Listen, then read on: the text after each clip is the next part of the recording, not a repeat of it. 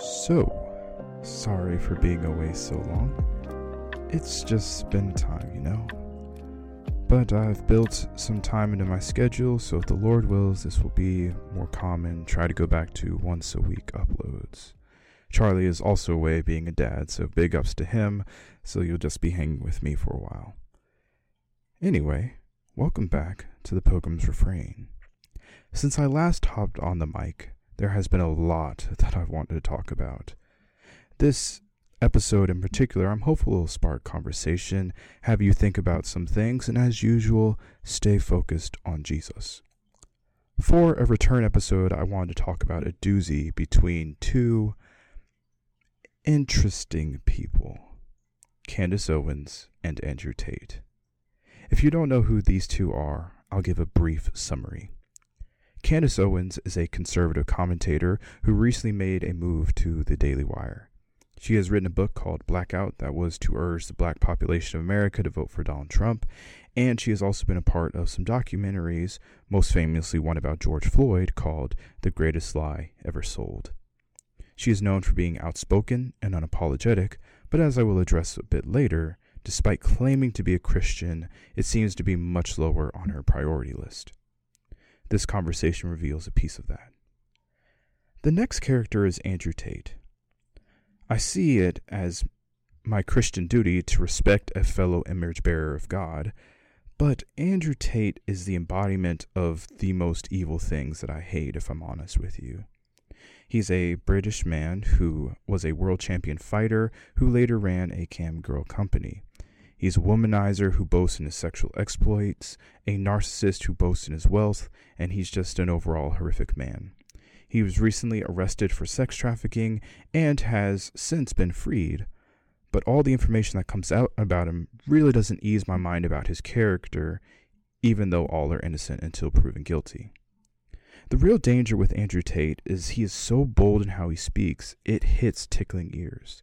Men who are fed up with women, men who are looking for a role model, men who feel marginalized, all of that. Now, being a man, I empathize with man's issues. I'm all for encouraging men to work hard and be strong and be courageous and loving and good listeners and kind and gentle. And Andrew Tate, to me, is no different than a cult leader, preying on people's insecurities to feed his own ego and making money off of them. Of all the male role models you could choose, I couldn't imagine a worse one.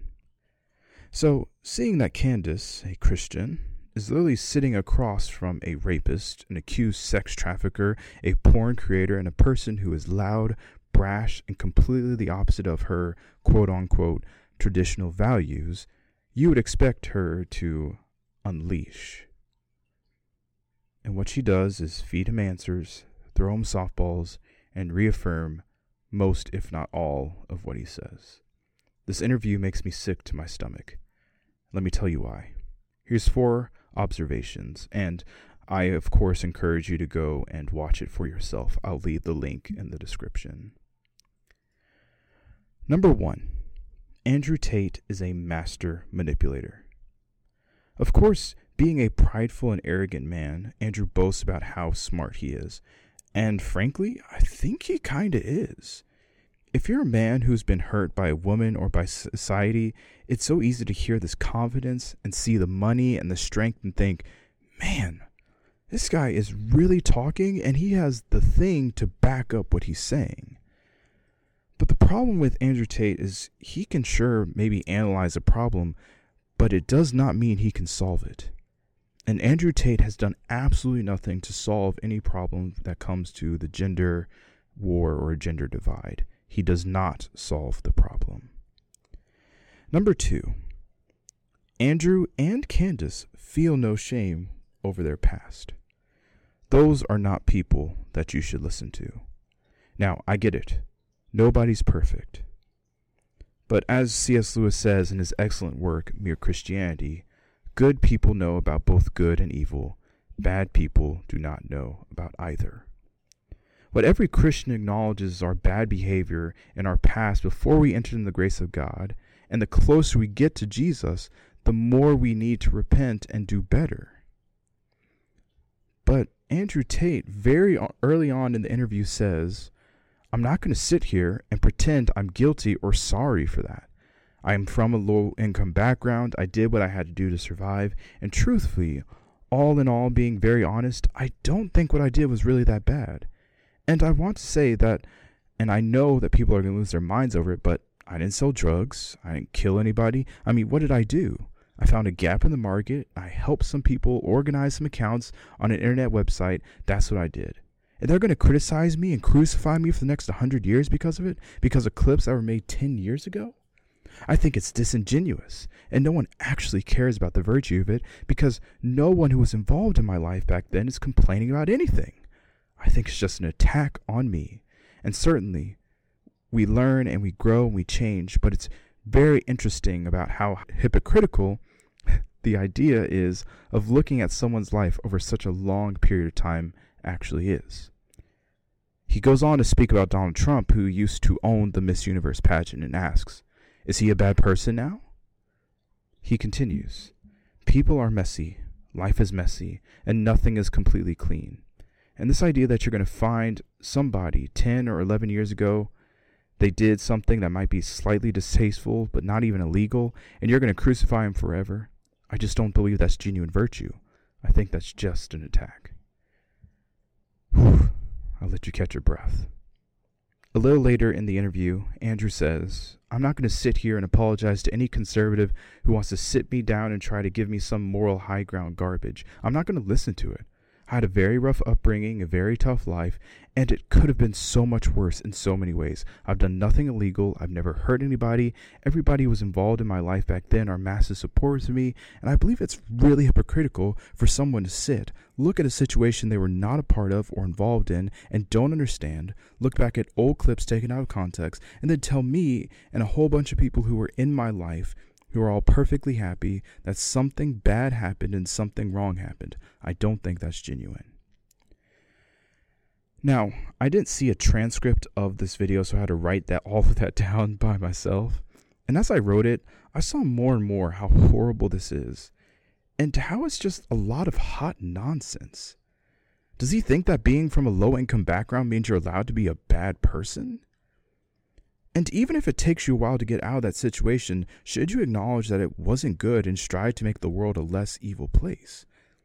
I understand that I speak from a very privileged spot, but if we see a problem in our past or a problem in our past selves, aren't we supposed to change the future opportunity or change the future with the opportunities that we have? Andrew also lies here. He has talked about on video selling drugs, so take that as you will, as well as I've never hurt anybody. He was literally paid to hurt people, and he admits that in this very clip. And yes, what Andrew Tate did was evil. Running a cam girl business, preying on the lusts of men for years, then claiming to help them all of a sudden, yeah, it's evil. Sleeping with these women who you lure into the business, yes, that's evil. Brutalizing the women who worked underneath you, yes, that's evil. There's plenty of evidence of this, and I'll leave some links in the description, but trust me, they're brutal, and I understand if you don't want to watch them. Honest trigger wording. His justification is unbelievable too. I saw a gap in the market is not an excuse to be a whore. Answering one of Andrew's questions, his supposedly rhetorical question, is Donald Trump a bad person? To answer his question, yes. I believe honest people will say yes. You may agree with him politically, but a man who has admitted on tape that he's never repented, who is thrice married and per what we know has had plenty of extramarital affairs, yes, he is a bad person. And you know who's also a bad person? Me. I've done a lot of stuff in the past 10 years that I'm mortified, ashamed of. Words I used, people I mistreated, all of it. But what God enables me to do is own up to it, knowing that he still loves me and proceeds to help me live out the principles of Jesus. The whole point is we all need forgiveness. Andrew is just too proud to know it. But the thing that's really striking is later, the Christian, Candace Owens, says, I don't think I would say I'm sorry for any decisions I made when I was young either, because this is the deck of hands I was given. What do you want me to do? But at the same time, I do try to now, knowing I have such a following of young ladies, say, listen, I did a lot of the idiot stuff, so you don't have to. Let me ask you, my beloved audience, what about Christian repentance allows us to not be sorry for what we did wrong? When Jesus dies on a cross for our sins and because of his deep love for us, do you think our response should be, yes, I'm a Christian, but I'm not really sorry for what I did because I was born into poverty or I had a hard life? Jesus had a hard life too, and he still did no wrong. The whole point is Jesus lived a life that we couldn't so that we could live through him. Now, giving her the benefit of the doubt, maybe she just misspoke here. Maybe she didn't mean it. But the red flag should be alerted. Not being sorry and not repentant and not seeing how thoroughly you hurt your God and the people around you is not a Christian principle. This is thoroughly ungodly. Number 3, Andrew's problem with Christianity. This interview also features Andrew taking jabs at the faith. He says, when we talk about Christian values, I find it very interesting and ironic that somehow I'm the problem and these Christians feel like they need to come and attack me now in the name of Christian values. I think Christianity has much bigger problems than Andrew Tate and some old clips. I think they have much bigger problems in their churches on the daily. I think you can go into a Christian church and a lot of Americans can be very disappointed in what you see. And I'm the problem with Christianity? Andrew is maybe 10% correct. I don't know what he means by attack, but if he means criticism like what I'm doing now, that's silly. I'm not calling for threats on his life or even to act hatefully towards him. Rather, I see his words and actions as something that is dangerous and evil for men to listen to, especially for young Christian men. I don't want them fed any other message than that true masculinity is found in Jesus. Are there bigger fish to fry? Are there bigger problems, especially in the Western church? Sure. But one of the problems is men who are told to be loving, self-controlled, gentle, kind, and hard workers instead of sitting around and doing absolutely nothing. Andrew helps people, men, feel secure in that on just the virtue of being a man, all things should fall into their laps. No. Jesus demands that we be good men. So all people who speak against the sound teaching and life of Christ, I do feel the need to criticize because I care for the church, and I care for those who have been hurt by Christians, and I care for my future kids and all other people's future kids. A world full of Andrew Tates would be a disaster to live in. I want my kids to be influenced by Christ. The fourth thing I noticed is that Andrew Tate does not want to be held accountable. I found it very interesting that Andrew chose Islam over Christianity because he fears Allah and has stated that Jesus can be made fun of and insulted without Christians doing harm back to those who mock Jesus. So if you want to choose a God that you're really, really afraid of, you should probably be ready to take accountability from that God. It should also mean that you're willing to take accountability for your own shortcomings. Throughout the video, Andrew Tate gives off Michael Scott vibes. I would like all of the credit with none of the blame. He believes men are in certain bad positions because they put themselves there. He believes he shouldn't be scrutinized by anyone for his inappropriate behavior or hypocrisy surrounding his business because you're messed up too. Now, there's an obvious caveat to that. If you're willingly ingesting in porn with no fight, I'd agree you can't get mad at Andrew Tate. You are both supporting sex slavery. But for the Christian who is actively battling temptation or our own addiction, we sure can be mad. You're adding to the problem, not making the world a better place. And you can't escape criticism just because other people do bad things. We are beholden to a standard of good. Andrew Tate has chosen a worldview where he can do anything, say anything, require no change, and still feel like he has the moral high ground at the end of the day.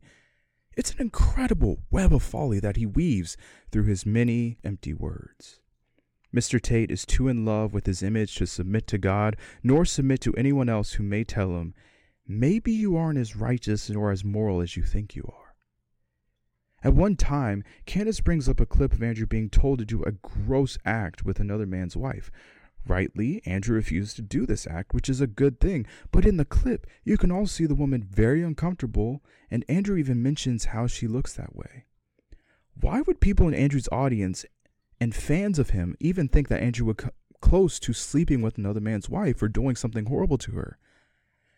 It's because that is the character and that is the lore that he's built around himself. He's not a good man, and the sooner he admits that, the closer he is to redemption.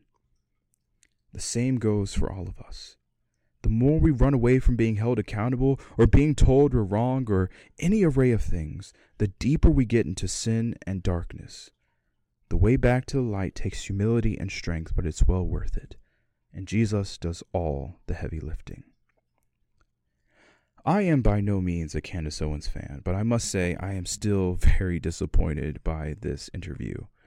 Just recently, she called out Taylor Swift. She's called out people all over the place. She's always pointing fingers. But when she sits down just a few feet away from a genuinely dangerous and evil man who is seen on video beating a woman with a belt, she takes his side. She force feeds him answers and compromises her supposed values for this horrible person. The real lesson we learn from this, in the Christian view, means that we have to stand up to evil no matter where it rears its head. From out of God's people, chosen people, came evil. From Jesus' closest friends came evil. We're warned in the New Testament about how wolves come up from among the sheep. We have to be alert and hold everyone accountable. We need to promote Christ-centered manhood, masculinity, and above all, love for our God and for our neighbor. Leave Andrew Tate behind. Leave Candace Owens behind too. Follow Christ. I'm going to close this episode with some words from Paul. Ephesians chapter 5, verses 11 through 17. Take no part in the unfruitful works of darkness, but instead expose them. For it is shameful to even speak of the things that they do in secret. But when anything is exposed by light, it becomes visible. For anything that becomes visible is light. Therefore it says, Awake, O sleeper, and arise from the dead, and Christ will shine on you. Look carefully then how you walk, not as unwise, but as wise, making the best use of the time, because the days are evil. Therefore do not be foolish, but understand what the will of the Lord is. Amen. That's all for this episode. Thank you for listening. Glad to be back. Good day, and God bless.